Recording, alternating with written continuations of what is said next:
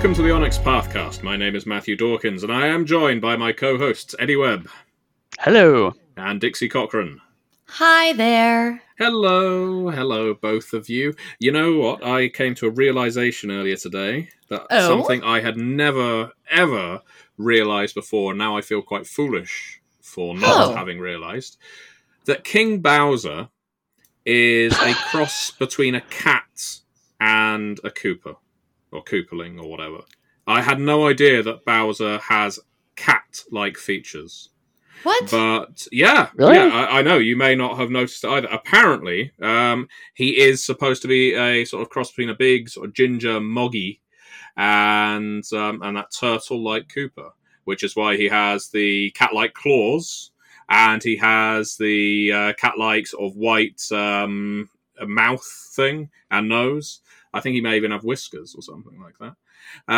But yeah. Doesn't he actually have a cat form in one of the games? Yeah.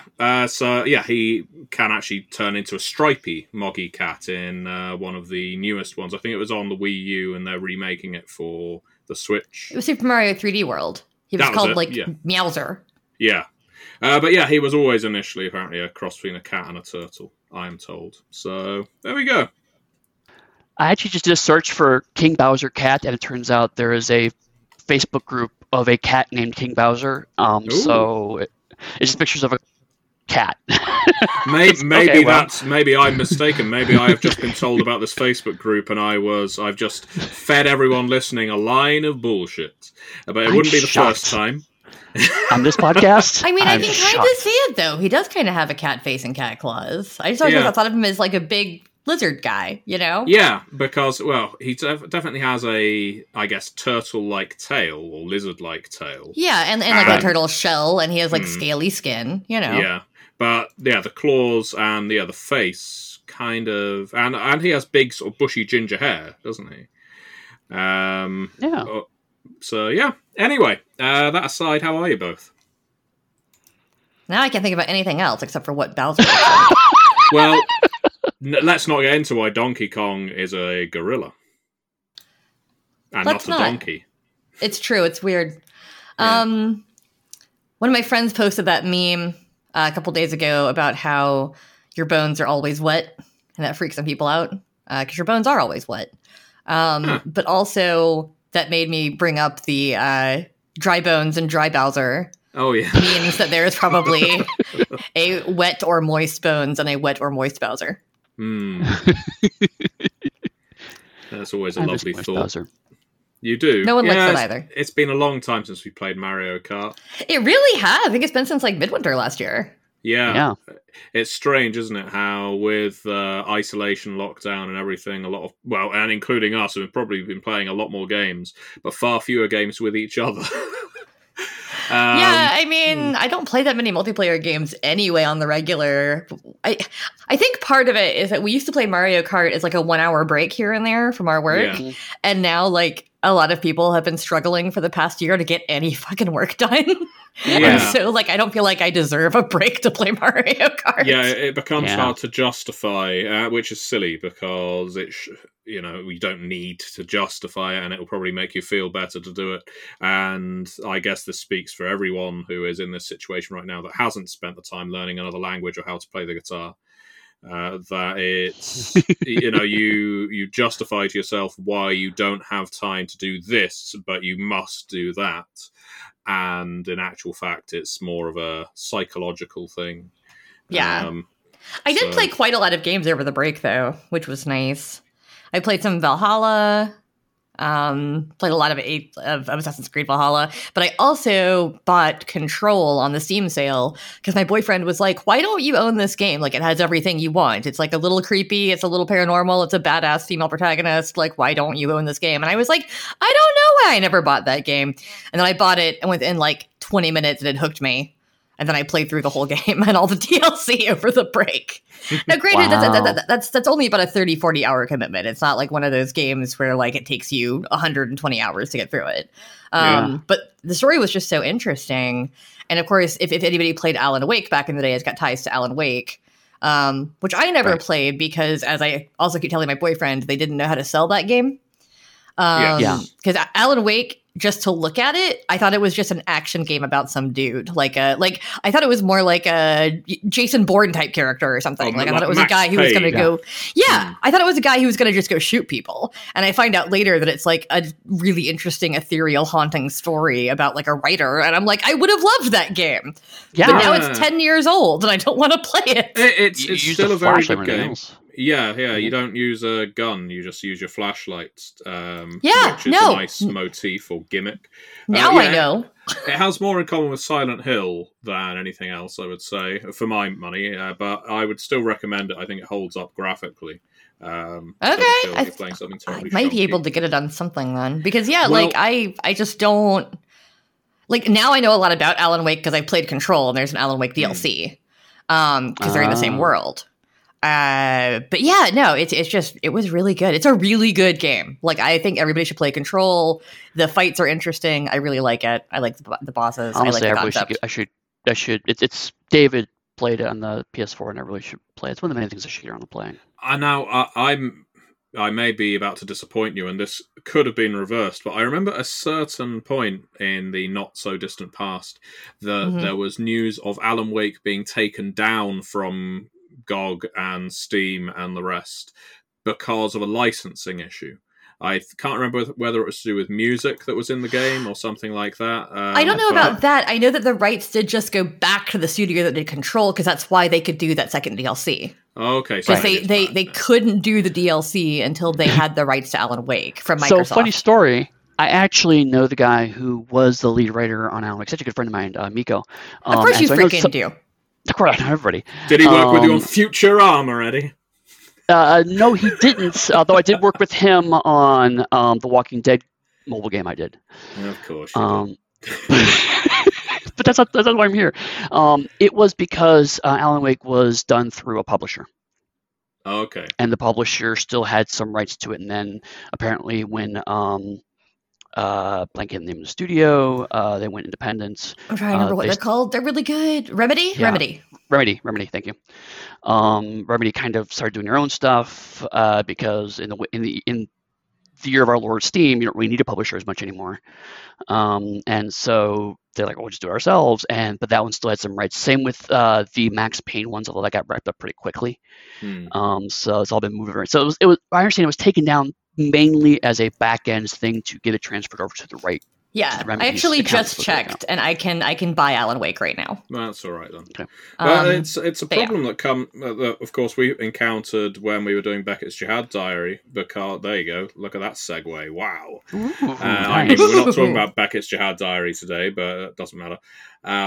With Vampire the Masquerade Bloodlines. Because even though Vampire the Masquerade was, of course, owned by CCP and then Paradox at the time that we were doing Beckett's, the characters that were present in Bloodlines were still owned by Activision, if I recall, unless they had somehow already appeared without any kind of clash or accusation in previous media. Like, I think Prince Lacroix had turned up in the Gehenna novel as a name drop. And so it's kind of one of those things where, well, if it sets precedent and no one has raised it as an issue, we can get away with that again, but we can't push everything else. So that's why Jeanette and Therese, for people interested, are referred to in a very offhand way in Beckett's Jihad Diary. One of the Malkavians says, I have a pair of Childer. It's a Malkavian with multiple personality disorder. He says, I have two Childer who I believe are the shared barons of Santa Monica now. Or worse to that effect. Or I embraced one and my brother embraced one. And so any fan of Bloodlines, of course, knew who they were referring to. But we couldn't just name drop them until quite late into the process, if I recall, because I think at some point Martin Erickson, formerly of Paradox, got in touch with us to say, hey, I want you to put Damsel in this book. And, if it was coming down from on high that we could do that, then that was fine. And so you've got a few sidebars from Damsel in Beckett's Jihad Diary that were very much the last thing we added to the manuscript. Yeah, so my NDA is expired, so I can talk about some of that. With CCP, the contracts with Activision were kind of lost. And the CCP Legal didn't really want to go through the efforts of trying to figure out what the contract actually said. Because if you go to a company and says, hey, the contract we have with you is gone, could you please send us a copy? You don't know what you're going to get. It's like, oh, yes, you got this contract. It says you owe us 150% of all your profits or whatever, So they were trying to find a way to reconstruct that, and basically just said they just didn't bother, just don't mention it.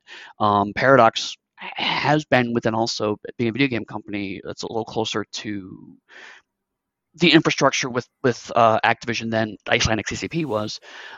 They had a chance to actually talk to Activision and get some stuff sorted out. So a lot of it just came down to the contract was so old that they didn't really have it anymore. And it's like, I don't know. We don't know what we agreed to or didn't agree to, so let's just not deal with that. It's obviously it's something that afflicts licensed tabletop RPGs quite often. You can see it with Firefly, Buffy, obviously the Street Fighter role-playing game that White Wolf published in the 90s. The lost classic that is Street Fighter role-playing game. The lost classic. It's cheesy, but I think there's some stuff to love in there. But yeah, of course, when a company moves on or a license expires, that's it. You can't then go ahead and re-upload it. And so it was a surprise when it was only last year, wasn't it? I think DC Comics, which I know is, it should just be DC, but they released the old Mayfair version of the Watchmen role-playing game that was an extension to DC Heroes. So I've got the physical source books from way back when, because they contain canonical material because Alan Moore wrote content for the RPG. And they weren't on sale for terribly long because of all of that. But yeah, I think it was to tie into the Watchmen TV series that was on HBO. They decided to release the 3 Watchmen source books again via the DC website. I think that's the only place you can buy them offhand. I could be incorrect. I think there's some. I think there's some of the material was also put into one of the omnibuses because I remember seeing that too. Because I was just like, wait, what? Where'd they get the rights for that? It's actually the Watchmen. Watching the Watchmen. It's a big Dave Gibbons. So the artist from Watchmen. It's his big omnibus talking about the creation of the comic, and some of the Dave Gibbons created art that was only in the RPGs was in there. So that was was released. That was when I became aware of the fact that an RPG even existed when that came out, and that was released to coincide with the Zack Snyder movie way back. Okay. But yeah, DC then just sat on it for a while by the looks of it, and I guess not every company views tabletop RPGs as something worth pursuing. But the Watchmen TV series was a big enough hit that clearly justified it. And I know we're sort of on topic, but this is interesting, so I'm going to go into a little bit. Licensed games are kind of in a weird space because they're licensed. There's a kind of a canard about licensed games are all terrible, and that's largely true, but not completely true. There's some genuinely classic games that have been lost because of that. I know, like, I personally lament the Marvel Superheroes role-playing game, but more specifically, I'm thinking of the DuckTales Nintendo game. Is a genuinely good game that just disappeared for a long period of time because of the rights, and then finally a company came to a deal with Disney, and so they did a remastered version of it about 6 or 7 years ago. But I mean, it's a genuinely good platformer. And to the point where people were trying to find a way to resell it without the DuckTales IP, but the whole jumping with your umbrella thing was so iconic and so good that it was hard to divorce. So I mean, it's one of those rare games from the 80s where it's a really fantastically good licensed game. And in fact, a fair chunk of the Disney licensed video games from the 80s and 90s, like Aladdin was pretty good. Rescue Lion King. And they were crucially hard. They were I horrible. still own Aladdin and the Lion King and all those, and I still own my SNES. Yeah, really? I played them on the Mega Drive. Well, it was called the Mega Drive over here, the Genesis. My sister had a Sega. But I think more tragic is the games. So there was an awful lot of third-party games released on the NES, more so than on the Sega Master System. And some of them, of course, only released in Japan. But they were produced by studios that maybe made 1 to 3 games and then just disappeared up their own tailpipe. At which point the licensing issues, because they were never sold to Nintendo. In fact, Nintendo brand games, the cartridges, well, not the cartridges, the cardboard boxes they were sold in would always have a stamp of Nintendo seal of approval. And the other games wouldn't, if I remember correctly. And unpicking the rights to all of those studios that have just vanished in the late 80s is far too much work for any company like Nintendo to go to, which is why when you have the Nintendo Classic, which does have a lot of games on, or the Nintendo Online on the Switch, you are only ever, for the most part, going to get Nintendo licensed games as opposed to third-party games, because unless that's a studio that's still going or got renamed or absorbed by a bigger studio, it's something that wound up a long time ago, and the rights just presumably defaulted to one person or whoever was whoever was on the board of directors, if you like, of the company when it wound up, and finding those individuals must be one hell of a pain. Or even worse is the company goes into bankruptcy court. They sell the assets off piecemeal, and so a piece of that license went to one person, a piece of that license went to another person. The rights are divided up between several different groups, mostly just investors who have no clue what they even own. Yeah, sometimes they go to massive companies as well, like supermarkets and software companies that, just like the sound of it, or, bought it cheap in case they could turn it into something several years. Better to own it and do nothing with it than let someone else have it and make money off of it. Yep. Yeah. Well, speaking of which, Cult of the Blood Gods. Nice segue. Perfect. It only took us 17 minutes and 15 seconds to get to the actual topic of today after talking about IP law for a little while. Yeah, well... I was just talking about how cool Control was. I didn't mean to spark this whole thing, but here we are. While y'all were talking about all that, though, I did buy Alan Wake, and it's installing right now, so... You could have completed it by the time we got to the end of that. It's like $15. I guess I'll buy it on Steam. Why not? I know kind of how it ends now because I played Control. True. One more thing I'll say about Alan Wake is, and this doesn't spoil. One more question. It doesn't spoil anything of the plot. There is a point at which, during the mystery / adventure, that one of the characters, the supporting characters, says, "You know what? All of the stuff going on in this town is beyond me. It's too dangerous. Let's get the hell out of here."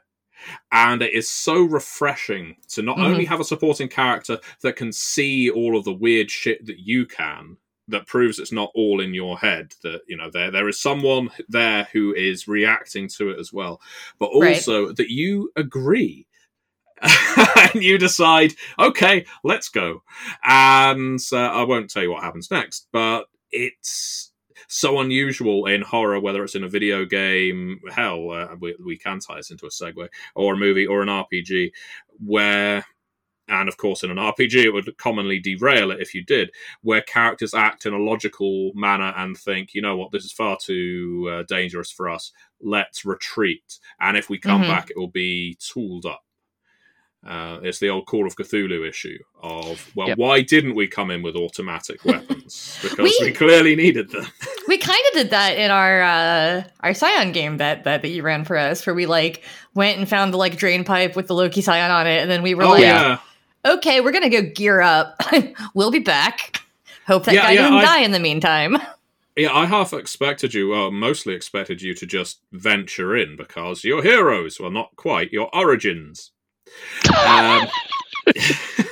But no, you did the logical thing and went to a pawn shop and got various treasures to bribe the giant with that didn't work. But also bats. To hit the giant with. That was fun. So yeah, good times. the reason we are here today, 20 minutes in nearly, is to talk about Cults of the Blood Gods, because this week it has gone on sale in PDF and print on demand on Drive for RPG. Cults! Yeah, Cults of the Blood Gods. Is that the official theme song?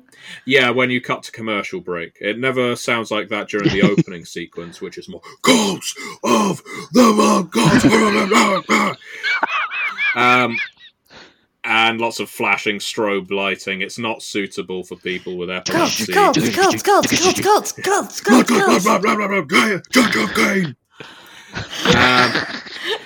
I feel bad that Rich listens to this right now. He loves us. But yeah, when you cut to the commercial and Cults of the Blood Gods, it's Cults of the Blood Gods. Be right back. Because that's a Church of Set member sort of pointing at the camera and winking when that happens, and it's all nice writing. Don't worry, you're safe with me. So yeah, Cults of the Blood Gods is on sale. The traditionally printed version is being traditionally printed, and so will be going out to Kickstarter backers as soon as possible. COVID and insurrections permitting. Right. But it's very exciting because it's yet another V5 book that we have made available to people, and it's fantastic that we've been able to release this in print on demand. Yeah, I'm so excited. For a while we were concerned that we weren't going to be able to, along with the source books, the stretch goals that we've unlocked and diligently written and are now getting arted. But they are all going to be released via print on demand to allay anyone's fears. Super exciting for me too, because that's my first published V5 writing in one of those stretch goal books, and I really wanted a copy. Yeah, I mean, all the V5 books for me that you've edited, and you have never just imposed a paragraph of your own devising into the middle of it with the excuse of, I think this work would look better if it read like this. This book needs more Dixie. Yeah. I will be a writer of V5, and now you are. So, yeah, I mean, I know we've discussed Cults of the Blood Gods before. We did the not a retrospective, we did my design diary for it way back when we were doing the Kickstarter. And, well, that's when we uploaded it. I'd, of course, been making it for quite some time. But I'm interested to hear from both of you. Or admittedly, I'm the host, whether you have had any interaction with the material from Cults of the Blood Gods since, or whether you have any favourite parts of the book that people may not be aware of. You don't have to have read it from cover to cover, and you can promote your own material or things you've really focused on. So let's start with you, I was about to say. I know you wrote the fiction, Eddie, so you could just say, yeah, the fiction's great. The fiction's wonderful. Blew me away. Yeah, I knew you were damn fiction. I knew you were going to start with me as I was hurriedly going through my downloads folder to find it so I could remember things. Because I read quite a bit of it, obviously, when we were doing Children of the Blood, because they all had to be cultists. And so I had to read up on the cults. But also, I'm really bad at remembering names of things. So that's fun. I do quite like the Bahari. I've always been a fan of that. That's pretty cool. What's the one that Baptiste is part of? Oh, which one? So you're going to be testing my bloody knowledge. The really pretty ones who are into being pretty, and that's all they're into. The Nephilim. Yeah, the Nephilim were super fun, and that was definitely the first cult I kind of hung up on and was like, okay, I'm definitely making a character that's in this one. You know. Well, let me tell you something, brother. I will, and this will give you enough time to look into it a bit more. Something I wanted to mention about the Bahari is they've been quite a divisive cult over the course of Vampire's history, because they've been presented, much like Eddie, you've raised before, the La Sombra, in quite a different variety of ways. Yeah. The Bahari have suffered somewhat from sometimes being portrayed as this ultra-masochistic cult that draws power from self-flagellating and just lots of bleeding. And it didn't necessarily, at least to my mind as a developer, gel with anything to do with the Lilith myth. That from any perspective, and that I don't mean to stomp on any previous creators. Of course, you're all entitled to your opinions, even if they are wrong. But but likewise, you also get the Lilith cult, the Bahari, sometimes presented as a big maternal cult. All about siring progeny, protecting children, and so on. And again, that's one aspect of Lilith worship that doesn't necessarily work entirely for vampire. And so you've got all these different conflicting viewpoints.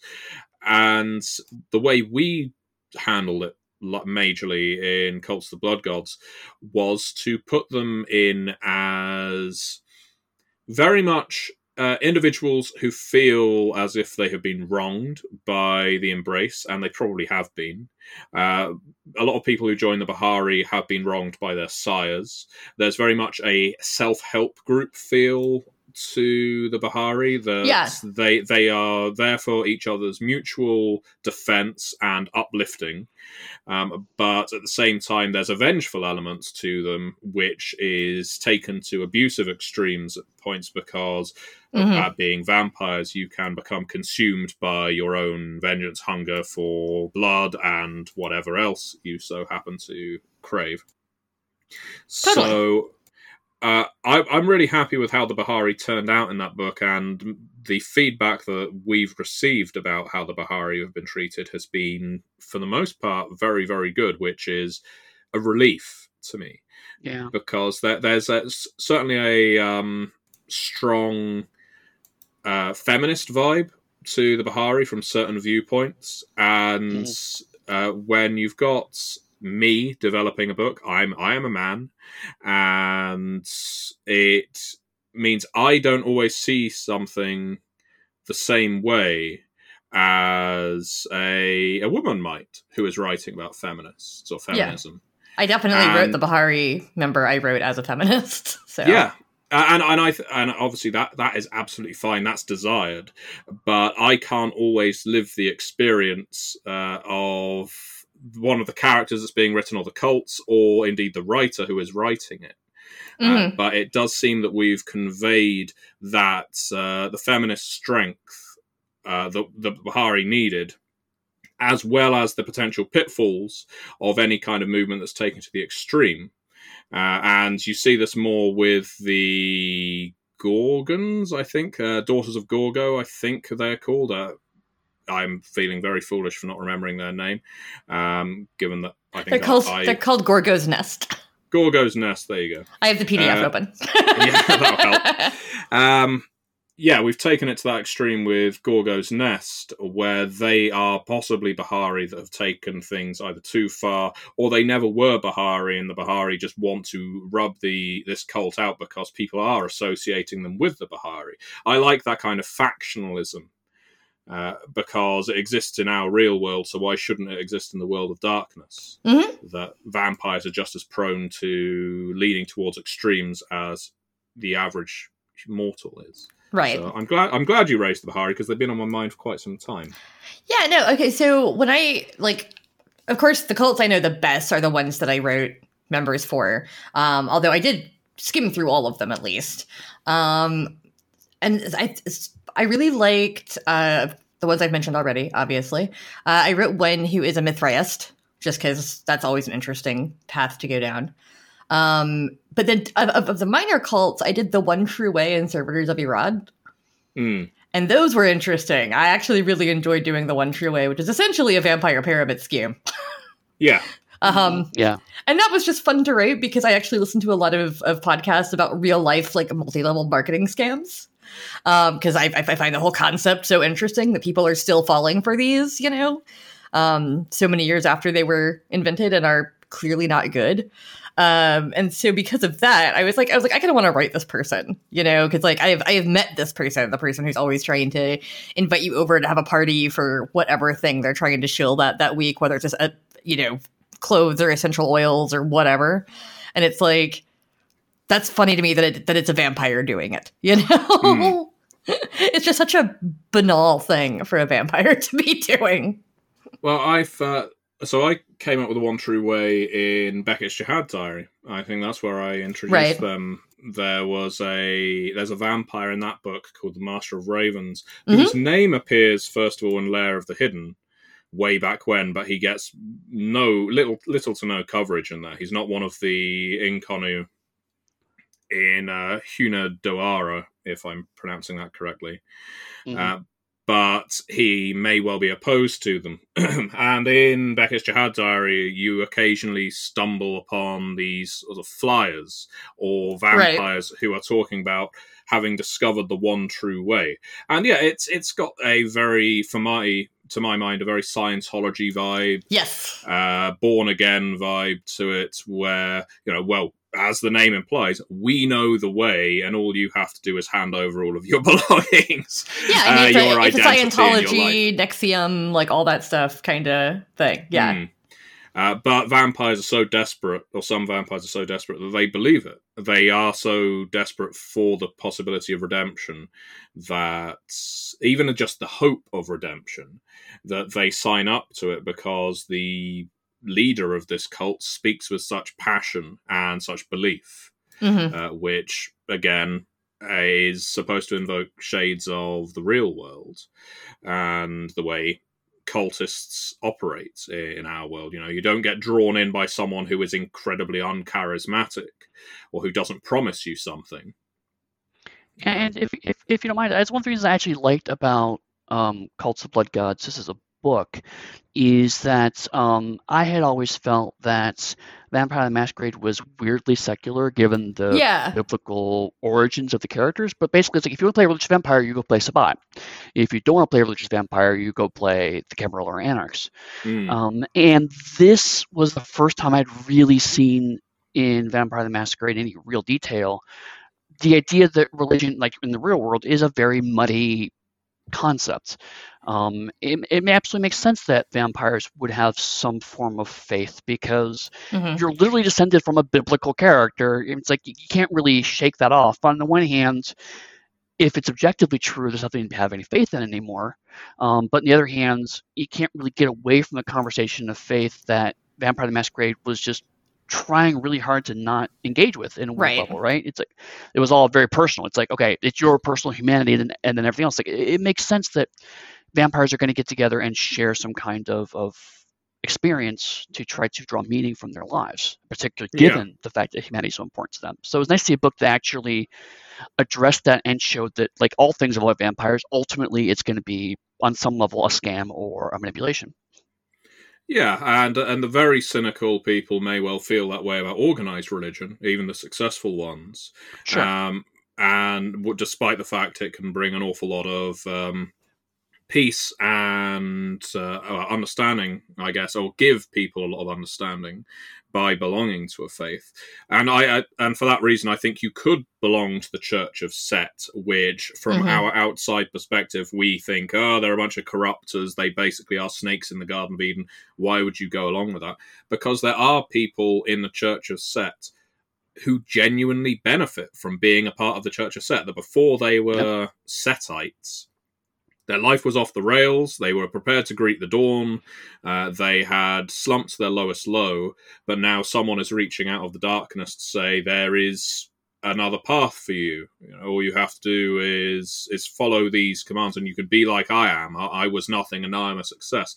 And it's the line fed by pretty much every motivational speaker that you've ever heard, but it works on some people, and it does genuinely improve the lives of some people, while sometimes cutting into that life, quite often cutting various parts out of that life, reshaping your identity. Right. One TV series that I would recommend, and I think I mentioned it a few weeks ago on the Pathcast, if not in a conversation with the two of you, is The Leftovers. It's an HBO show. It ran for 3 seasons. It's a complete series and doesn't leave anything hanging by the end of it, thankfully. And it handles a phenomenon where 2% of the population just disappear. Right. And some people consider that they have been raptured. Some people believe it's a scientific event. It doesn't really matter the reason why, because the TV series is set 3 years after. At least the first season is. And what it's actually dealing with is the psychological fallout on a population who are in many ways devastated, because 2% doesn't seem like a large number. It's a bit like COVID now, I guess. There's a lot of people saying, well, that's not a big number of deaths. Well, it is when you add it to every other number of deaths. But there's a fallout when an event occurs that you can't explain. When people disappear and there's no one there to grieve, there's no grave site, there's no urn full of ashes, it's just a mystery. It's like someone being kidnapped. Yeah, I mean, like 2% of the globe's population is still something like, 160 million people. Like, yeah. And what occurs in this TV series, which is largely just character focused, it deals with a handful of characters who are at some points tightly connected, at other points loosely connected. Their journey as characters dealing with the fallout of this departure event, and never really seeks to categorically define what happened, because that's not the point of it. Now, the reason I bring it up as connected to Cults of the Blood Gods is because a lot of people in an event like that turn to faith, and some people start their own beliefs. Some people will start, that they believe so strongly that this is what happened, and other people believe them, that of course cults pop up in a very organic fashion. Yep. Even if you're pretty much a cult of one, and you are so adamant that everyone else thinks you're a weirdo for believing it, but you are so strident in your belief that nothing that they can say will dissuade you from your path. That feels very much to me like the cults in V5. And I say V5 because, like you mentioned, Eddie, in previous editions of Vampire, religion was confined to the Sabbat for the most part. The Sabbat and the followers of Set. Sure, but even the followers of Set, it was presented like it's a big con. And we got away from any other in-depth knowledge. Yes, it's religion, but it's all bullshit, and then just move on with it. Yeah, but vampires, much as the characters in this TV show, The Leftovers, they are all people who have gone through a trauma. And it doesn't have to be a trauma that I guess most people would think of trauma as. It's a life-altering event that has made them have to reappraise the way they view the world and the people in it, their philosophy, their religion, whatever. And a lot of the time when someone is presented with that quandary, they are going to go to the person who claims to have the answers. And so I think in the case of V5, that a lot of people have asked me, why are cults only in Vampire the Masquerade now? Where have they been all this time? And there's sometimes I felt like answering, well, they've always been there. You see references to them in lots of books, so they've always been there. But another part of me thinks, well, Gehenna was supposed to be an apocalyptic event. Right. This was supposed to eradicate your people. And in some cases, it may have even done so. There's certain threads that have been left hanging for future books to cover, such as the disappearance of all the Methuselahs and Elders from lots of cities in the world. So your characters have been through the kind of event that would make them start looking elsewhere for answers. They no longer trust the Camarilla hierarchy because it did nothing to keep them safe. They no longer trust the Anarchs, who are just focused on fighting the Camarilla because that's a very short-term goal when considering immortality stretching out ahead of you. And even in the case of the Sabbat, when the Sabbat made contact with the enemy in a Napoleonic way, it broke down. It did not survive the wave after wave of assaults that they anticipated all these years of building up their army of blood fanatics. So lots of churches and fringe faiths popping up, for me, is perfectly natural in the world of darkness. But yeah. Particularly in the early 21st century, because we're now living in an age where there are people who unironically completely believe that the Earth is flat. Yeah. They have found other people like themselves online, and they have reinforced each other's delusions in this particular case, to the point where they... QAnon. Huh? Like, I mean, come on. Like, yeah. That's another example. I mean, that's a little more conspiracy theory, but like, there are people who, there are people in this world today who genuinely look at Vampire the Masquerade and worship that. Mm-hmm. I've been contacted by those people, and they're like going, no, the Book of Nod is a real book that was really written, and there's truth there. And it's like, no, I know the guys who made that up. I mean, it is a real book that was really written, but it was really written in the 90s by a bunch of employees of White Wolf. Yes.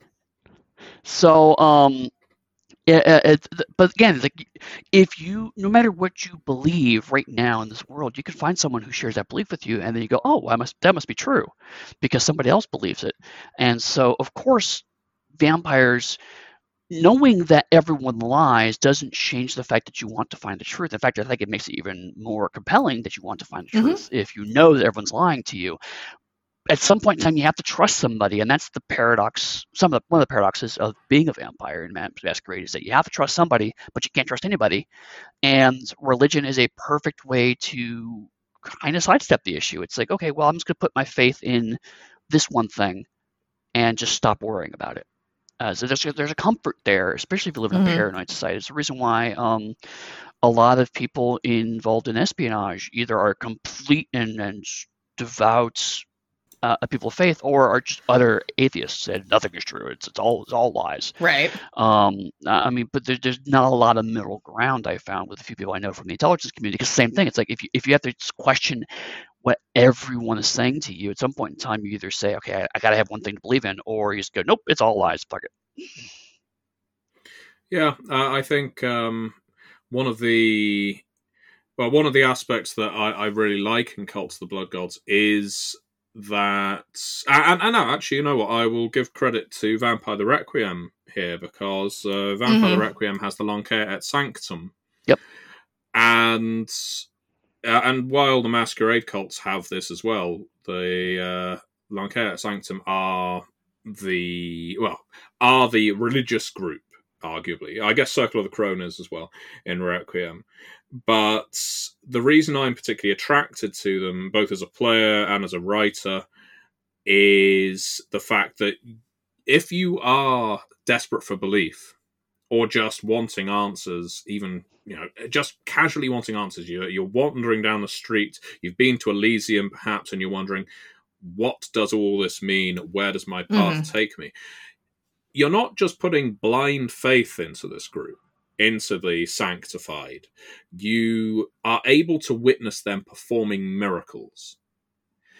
And the same goes for these cults that have ancilla and elder members. If you're a fledgling, your experience with disciplines is, if you like, the 1 dot or 2 dot powers. It's very rare that you're going to see a fledgling with 3 dots in a single discipline, on average, one would assume. But if you go to a Temple of Set and you are able to see a vampire literally shift into the form of a gigantic python, to be rather stereotypical about it, sure, it's the kind of thing that's going to make you question the nature of your reality.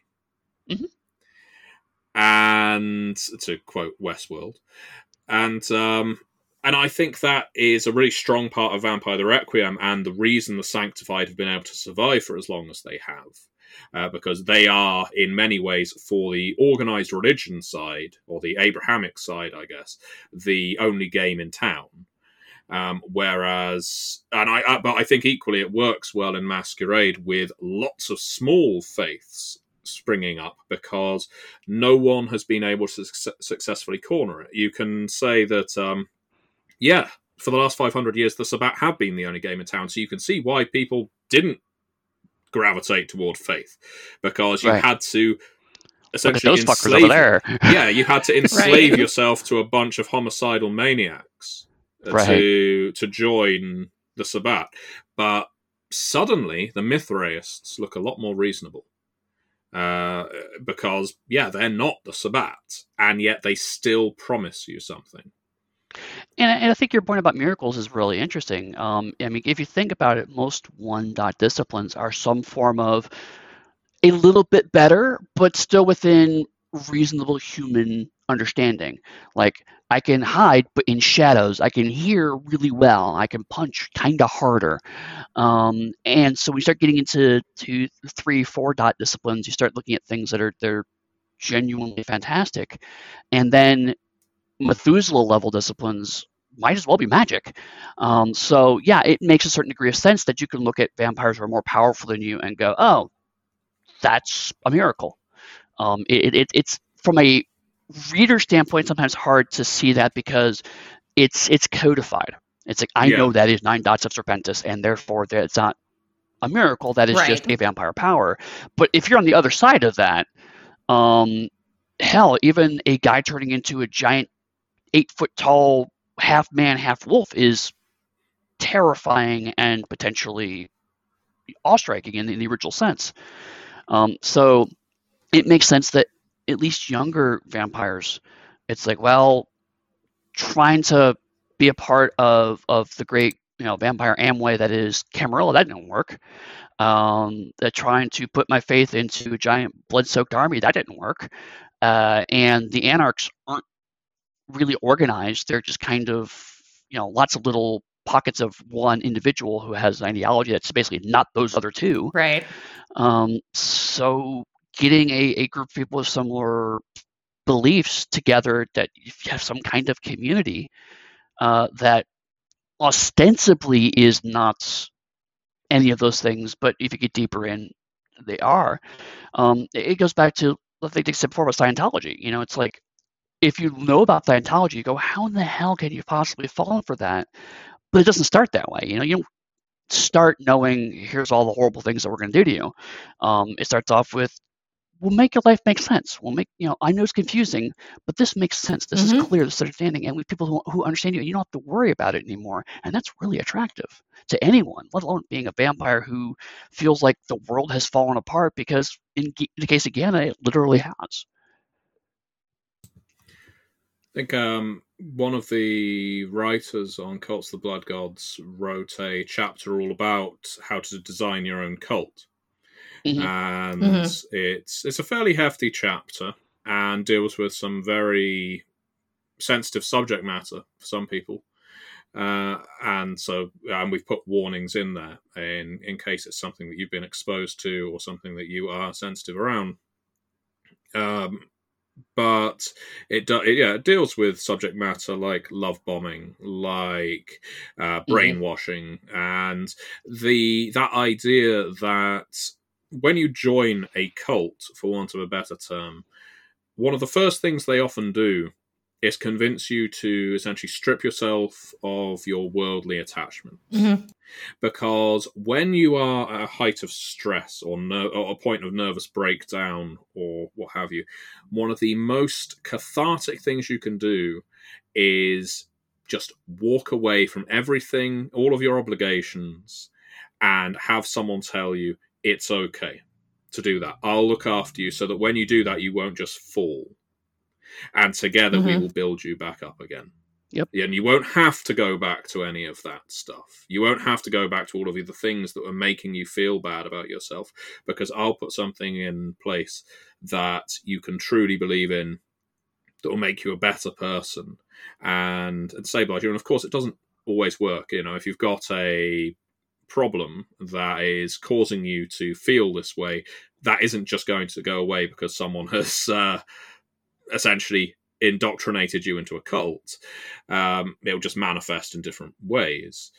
But again, this chapter that we have in the book goes through the process, both how it works for mortals and for vampires, and it's gripping stuff to read. And I know I say that as the developer of the book. I didn't write it, but I remember reading it and thinking, wow, okay, this is dark, this is horrific.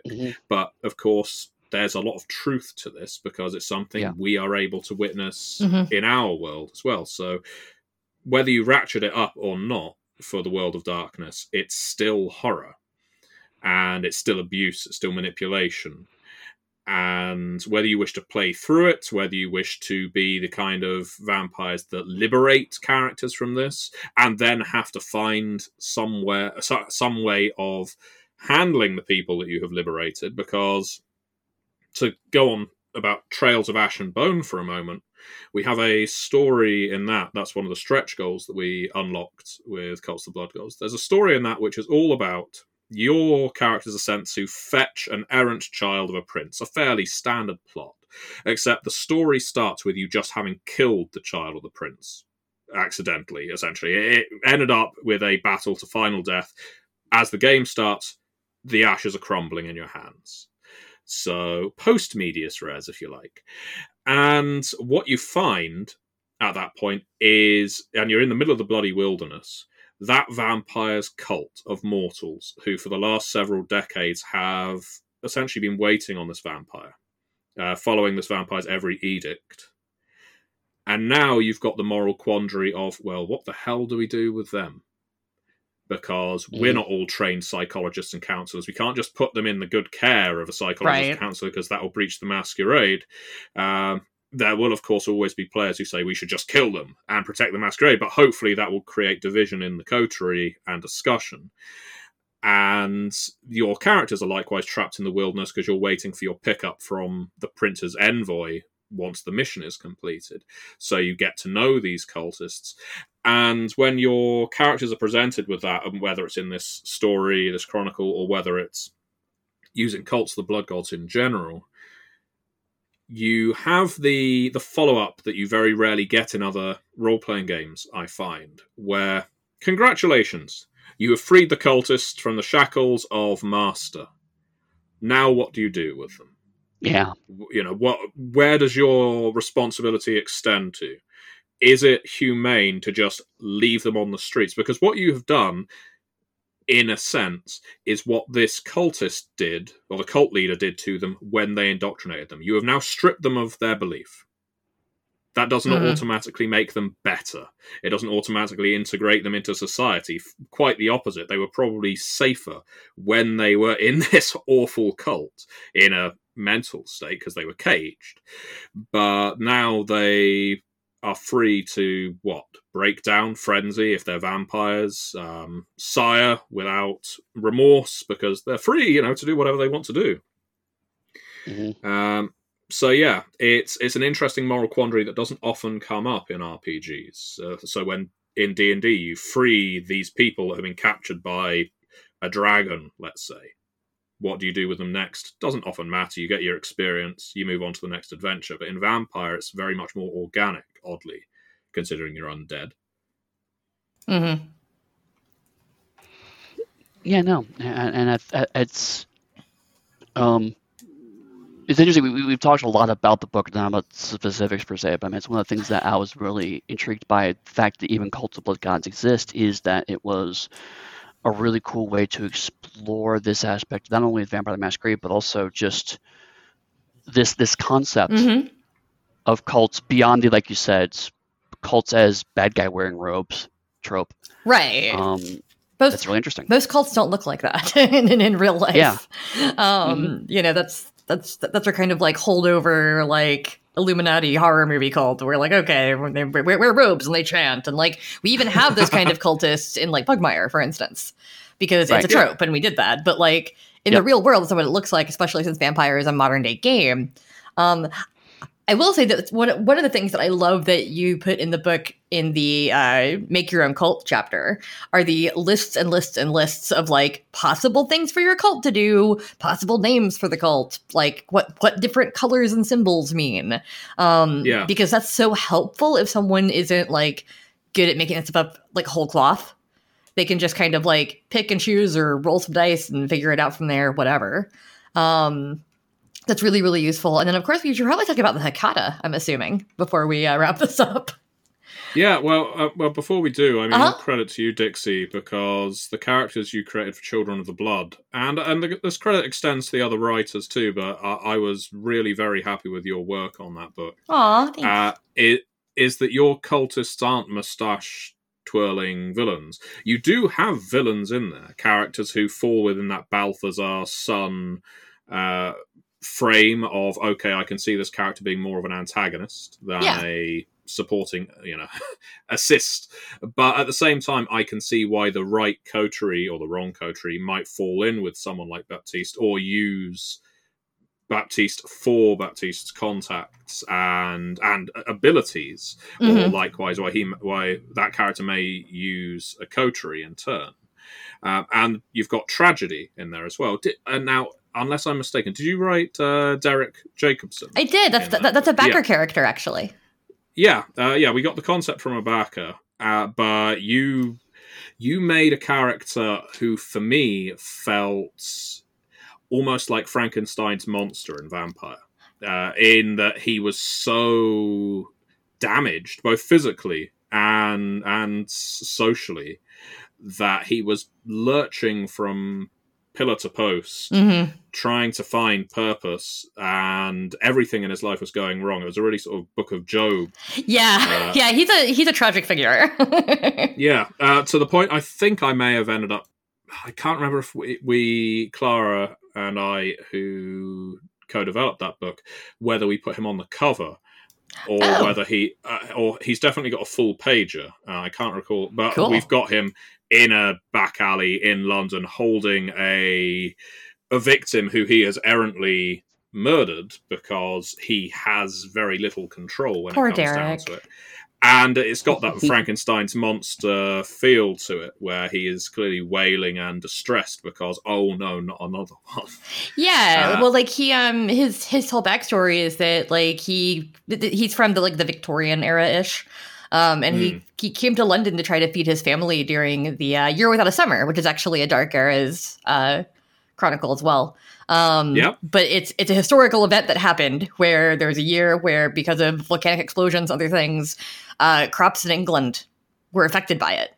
And it's known as the Year Without a Summer. It's actually the year that Mary Shelley wrote Frankenstein, which is cool because they just holed up in like a manor and wrote things and were, weird for that entire summer. But like that's like he's just there to feed his family, and he keeps getting caught up in shit. And it's sad, but like he's an interesting character because he is in a cult, and he is like an enforcer for the cult, but the cult takes care of him, and nobody else has. Like they give him a place to sleep during the day, and all he has to do is occasionally punch a guy, and like that's okay. He was a pretty simple farmer. He didn't ask for this. They're the vampires that like seem to take joy in being vampires. People like Baptiste, or like Ignatz, who I also wrote. They very much take joy in being the bad guy and in being the vampire and in, drinking people's blood and whatever else. But Derek really never did. So he's just kind of like, yeah, I'll hang out with the Mithraists, I guess. They take care of me. They're nice to me. I don't know what to do with myself anymore. So yeah. Yeah, he's surviving. Yeah. Which is, I think, a state that a lot of vampires are in. That they aren't living, that's for sure. Some of them are. In a warped kind of a way, but he is surviving night to night because he has the sponsorship of a pretty terrible cult in the Church of Mithras. But as you say, they're not asking him to perform human sacrifices. They're asking him to occasionally rough people up, and he doesn't. He probably has the capacity to think about what happens later to these people I rough up, or what happens to these people I kidnap and deliver to the church. But he almost willfully blocks that part out. Yeah, which I think is a thing. Needs to survive. Which I think is a thing that people actually do when they're in cults. Is they, they are grooming people, they are taking people, they are doing bad things, like things that from people from outside the cult are like, that's objectively a bad thing. You shouldn't be doing that. But they have twisted it in their mind so much to be like, no, I'm helping these people, by enslaving them into like NXIVM or what have you. Like, oh, I'm helping these women by delivering them to Keith Raniere. You're really not. And anybody can tell that you're not, but you have you believe that you are. And that's kind of where Derek is at, is like his, like the Cult of Mithras is his family at this point, because he couldn't go back and see his actual family. Even just the trip there would have been really hard for a vampire in those days, because it's more than a day's ride, and there's a sun problem. So yeah, like it's he was fun to write because I didn't have too much background on him. He's a Becker character, so I had like a bit of a description, but then like I got to flesh him out a lot, and that's so cool that he's getting a big piece of art. I can't wait to see it. That'll be fun. Yeah, well, hopefully the backer listens to this and we'll be jumping with joy. Yeah, I hope so. I like Derek. Well, yeah, you did mention the Hecata, and we probably should discuss them. So at least in brief before we wrap up. Yeah. So I don't think we've ever discussed before the many iterations of the Hecata name that we went through. No. This was back when I was working on the V5 core book. And initially, they were just going to be called the Clan of Death. We weren't going to call the Giovanni anymore, largely because of the entire naming convention thing of it being predominantly a first name, not exclusively a first name, but predominantly one in Italy. And so, and because we were murmuring about the idea of various bloodlines from the Clan of Death rejoining the fold, it was just going to be that their name was rather nebulously the Clan of Death. Whereas everyone else had a name, they were more of a faction. And then we decided, no, it's too much of a mouthful. And a lot of people won't enjoy that. And so we went through a whole bunch of iterations of names. And in fact, I should have prepared this. I was going to say, do you remember any of them? Because I would love to. Well, I will edit down this bit of me rambling. No, just type. We can all hear you typing. It's fun. Type, click, type, click. Wonderful. I will then. So let's see. It looks like I have searched for this at some point in the past. Okay then. So we called them the Familia at one point, so just the family, right? Which I think works on some level. We have got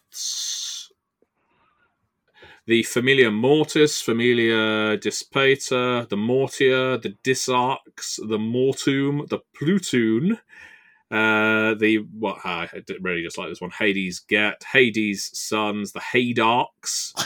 The Haydarks? Or Hadiarchs. Arcs, being progeny of, and the Familia Erichthos, most famous necromancer in Roman legend. The Familia Trivia, because Trivia is the Roman name of Hecate. Yeah, but that just sounds silly. Familia Trivia. That's like trivia night at an Italian restaurant, Yeah. We had the Familia Cadis, which means the family of slaughter, or Cadians, and I quite like Cadians. I like Cadians, but I feel like it's too close to Arcadians or Arcadia. Yeah. Spelt a little differently, but in the end, we went for Hecate. And tying it to Hecate, but we added a line to the manuscript, or I added a line that has one of the characters saying, "So what? We've changed our name. Do you think the Giovanni was the first name for the Clan of Death? Do you think the Cappadocians was the first name for the Clan of Death? What were we called before Cappadocia existed?" Right. And and likewise, maybe we were called the Hecata before, maybe not. It doesn't really matter. And that's something I think often gets lost in Vampire. There's sometimes people will try and follow the genesis of a name, despite the fact it's clearly modern, like Toreador, or at least within the last few hundred years, and say, well, there's no way that could have existed in the time of ancient Rome. Well, no, you're right. It probably didn't. But come up with something different if you want to. But yeah, we added the Hecata to Cults of the Blood Gods for much the same reason as we did the Clan La Sombra. The V5 core book, in Chicago by Night, that is, the V5 core book didn't have all of the clans in, to the consternation of many. And the reason was because the V5 core book was supposed to be very much focused on the clans that largely dealt with humanity and street-level adventure, if you like. And street-level politics. And pretty much all of the independent clans of old and Sabbat clans of old were so esoteric in their focus that they just would have required more explanation than we wanted to focus on in the core book. So initially, when we were writing the core, I wrote all of the clans up, but they just didn't end up in there. So then when it came to the Anarch and Camarilla books, we put the Ministry and Anarch, Banu Hakim in Camarilla, then we got to Chicago, the La Sombra ended up in there, Cults of the Blood Gods, the Hecata ended up in there. Because it was a natural fit for them They are likewise very much a pyramid scheme, much as most cults are, in a sense, in that they are all about family worship, deferring to one's elders and ancestors in the case of the Hecata, especially the Giovanni. Mm-hmm. And it pleases me to no end that the two clans that have received more coverage than any other in Vampire the Masquerade 5th edition are the La Sombra and the Hecata. They both get their clan splat, and they get a whole history chapter explaining what they're doing in the modern Knights, where the Ventrue, Gangrel, and other popular clans don't get that much. I'm sure they will at some point, but it makes me very happy that two clans that weren't the most popular have now got a ton of content, and it seems to have worked, because the number of people who post on Discord, on Facebook and everything that they are playing Hecata, they have made their first Hecata and they're really happy to, or excited to play this Necromancer, really thrills me as a developer, because I remember way back during Gehenna, in fact it may have been, I can't think that this is what led to the Ravnos being purged. I think it was after the Ravnos purge in Time of Thin Blood. But the old White Wolf website in 2001, maybe, did a poll of favourite clans. Simple enough thing. Mm-hmm. And Giovanni and Ravnos were always pretty firmly at the bottom. And then Paradox did one when they took over the brand. And it's largely to inform business partners. This isn't NDA protected or anything like that. It's simple marketing. That they did a big poll of customers. You go on worldofdarkness.com and you could rank your favorite clans, and they emailed people as well.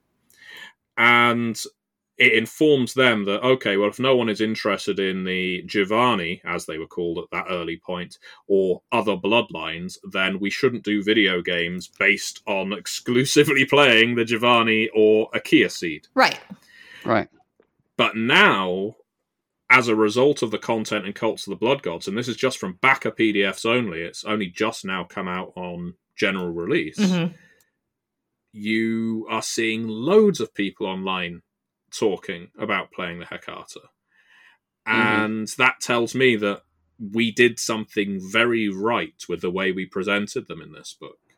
That people finally get them and are excited by them. Yeah. Also in my home game, I'm talking to my storyteller about maybe being able to take one of the Hecata's Oblivion powers with my La Sombra, just because there's a couple of them that are really cool that I'd like to have.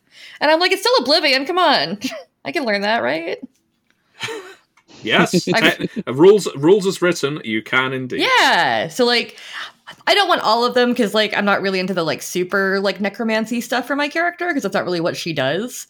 But, like, she does kill people, and the Necrotic Plague would be pretty cool to be able to put in there, even though it's a 2-stain power. So yeah, there's quite a few Oblivion powers in there that are super cool, and like the ones that the La Sombra already have are amazing. But I don't know, I just wanted extra powers. I just want to be special.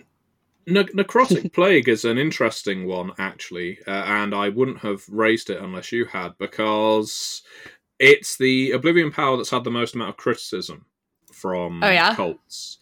And it's largely the argument of, when would I use this? Because Necrotic Plague, as written, is essentially the ability to issue forth a necrotic plague that only afflicts mortals. And if you're in a confined space, let's say a subway train, pretty much everyone on that train is going to go home with a contagious plague now. Right. Now, players online have said, well, this is a game breaker, or this is something I'm never going to use because of the number of stains attached to it. And that's fine. That's the thing. Yeah, totally. Some powers can be situational, but I really like the fact that they have one of these explosive all-or-nothing powers that could destabilize a domain, that if you use it in the right way, if you are a Hecata mercenary that is affiliated with the Anarchs and you really want to screw up the supply lines of some vampires' traffic from this place to the other, or maybe the Nosferatu runs the subway in this domain, you use the necrotic plague on the subway platform. Now the subway's closed down. Now the Nosferatu's got no income or has no easy channel of prey to flow through it. Mm-hmm. You use them in the right places, and you don't do it to infect people. You don't do it to kill people. That isn't the end result, unless you are homicidal, which is a possibility. You do it because of the repercussions of unleashing a dirty bomb. Yeah, like it's definitely not. It's not a fun power to like unleash on Kindred, but it's like if I'm playing it, like in my current game, I'm playing a Chicago Camarilla, vampire, and so if the Gary vamps are pissing me off, or the various other clans are pissing me off, I can just go contaminate their supply and be like, yeah, screw you. And it's a horrific thing to do to people, but I'm not a good person. I'm a vampire, right. And especially if you get lower humanity. Like, would I want to do that in real life? No, that's chemical warfare. Or, biological warfare. But as a vampire, sometimes you do shit like that. I mean, I took somebody's eyes away in my game at one point because they were dominating people. And I was like, stop that. and I made their eyes shrivel up because it's a thing I can do. It's wonderful. I did something similar in Shadowrun once to get past a retina scan. And the GM said at the end of the session, you could have just asked. In your case, you could have maybe put a blindfold on. It was Jason Newberry. I did not feel bad about it. Oh no!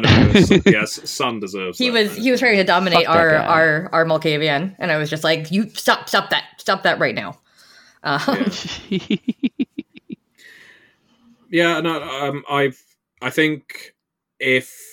So one of the criticisms that Necrotic Plague has received as well is this would make everyone hate the Hecata. To which my answer is yes, exactly. There is a reason this clan... So being the Clan of Death isn't all about being cool, goth, and edgy. It isn't about always wearing black and being on the fringe of society, although that is cool, especially when you're a vampire. It's like being a double vampire. It's double vampire. Yeah, it's pretty amazing to be undead, but at the same time, there's a reason no one invites them to parties. There's a reason they aren't a member of any sect, and it's because when the Cappadocians were around or the Giovanni were around, all the incestuous diablerie aside, they were a weird clan that was focused on corpses, plague, the decay and so on. And most people, especially neonates, death, and especially the Black Death and illnesses like it, were terrifying. They would cull your herds. They would wipe out entire domains or make them uninhabitable for a while, and you'd have to move on. So having a vampire around that can actually manipulate that kind of thing isn't a good thing. And so the Giovanni have been distancing themselves from that for 500 years and erecting this fantastic front of being gangsters and money men and occasional mercenaries. But no, we don't deal with any of that weird shit from 500 years ago. Right. When, of course, they've just been feverishly beavering away in their own mausoleum, refining the process and practicing it on spirits instead. And now that the Cappadocians and Samedi are back in the fold, they can go about issuing as many necrotic plagues as they want across the world and see what happens. So what I'm hearing is a bunch of necromantic vampires got together 500 years ago and said, you know what? We have a real strong PR problem in terms of people really hating what's going on here. What will make our public image look better? I know, incest. That will work great for us. You joke, but, I do joke. But if you like, and I know I'm reading more into historic vampire material than actually exists, but creating a more palatable scandal than the existing scandal, incest or not, is a fantastic way of deflecting from what you're actually up to. And one thing we've learned in the modern past 4 years is that if you the palatable sensational scandal can deflect attention from the deeper, more systemic problems. Mm-hmm. Yeah. And ultimately, the reason stated in a couple of books that the Giovanni were never just wiped out or weren't hated like the Tremere were hated for what they did to the Salubri is because the Giovanni handled it all internally. As far as the rest of the world was concerned, it was just a change on the plate, the name plate. They changed their name from Cappadocians to Giovanni. They were still death-obsessed. They were still mostly neutral in political conflict. They just cleaned up their house a little and got rid of some of the old wood. And, they just essentially rebranded their company, said, we're now going to be focusing on internal issues rather than expanding externally. Have fun with the rest of the world. We'll rejoin the market when it's more suited to us. And so they retreat. They stay neutral for 500 years, occasionally dipping in and out of the jihad, and then, or the eternal struggle, as we call it now. And, now they are at the precipice of rejoining it because, as we've established in the book, their promise of neutrality runs out in 2028. So they're going to have to fall down on one side or other, or that pact is going to have to be renewed, or they're going to be hunted. So they are right now strengthening themselves. And of course, the big spoiler from Cults of the Blood Gods is the Hecata are the only clan to not suffer the beckoning. And the reason for that isn't given as a hard line reason. This is why. And they certainly don't advertise it to any other clan because they like to appear like they're on the fringe and they're weak. But they're the only clan that hasn't lost a great catchment of elders to wherever this Gehenna war's going on. They've purged some of their own elders, and if you want to speak, I guess, from a bloodline perspective, the reason they've probably been unaffected is they did such a damn good job of wiping out their antediluvian and Methuselahs 500 years ago that there aren't many of them to be beckoned. But it doesn't necessarily explain all of it. So, yeah. I will say one thing I'm a very minor thing, but as a fan of Empire, one of the things I've loved that you've toyed with in V5 and a little bit in Beckett's is the promise, because the promise is my favorite bit of dumb, weird vampire lore. It's like we had this contract we signed 500 years ago that we're beholden to. What's in it? And everyone's just like okay with that. It's like, yep, sure, we're all beholden to a contract that no one understands. That makes perfect sense. Let's do that. I just love that, and the fact that I touched it on a little bit in V20, and the fact that you're spinning it out more and playing with the fact it's like, okay, this is genuinely odd, and there must be something going on here, but also the fact that the end of this thing is coming in a realistic time frame for campaigns, and it's just like, oh, this is a secret contract that no one knows what's in it, and also it's expiring. Is that good? Is that bad? What's going to happen with that? It's their Gehenna event. It's their final nights, if you like, because yes, the Giovanni had the Endless Night. I know we're running long, but we'll wrap up soon. They had the Endless Night, which I've stated elsewhere is a dead-end plot, and I think that put a few noses out of joint, but my reason for saying that is because it is a plot that you will only ever really pursue if you are playing a Hecata-only Chronicle, which is fine if you do that, and the Endless Night is your thing, but it does pretty much end the World of Darkness as you know it, and there will never be any books to support that version of the World of Darkness. Right. I'm confident that there will never be a World of Darkness where the Shroud has fallen and mortals are constantly being harassed by wraiths. But I've not seen Wraith 5th edition, so I could be wrong. Yes, hedge my bets there. But yeah, the idea that your clan is living on borrowed time, and at some point in the next 10 years, eyes are going to turn on you. And the only people who really know about it are probably the Justicars and the Inner Circle. I doubt there are any Anarchs that are old enough to remember, and maybe some Sabbat Cardinals. So, is it a real threat or not? The only people who are really interested in this are the Hecata themselves. And they have probably whipped themselves up into a paranoid frenzy about it because they don't know whether the Camarilla intends to act on it. So, it's...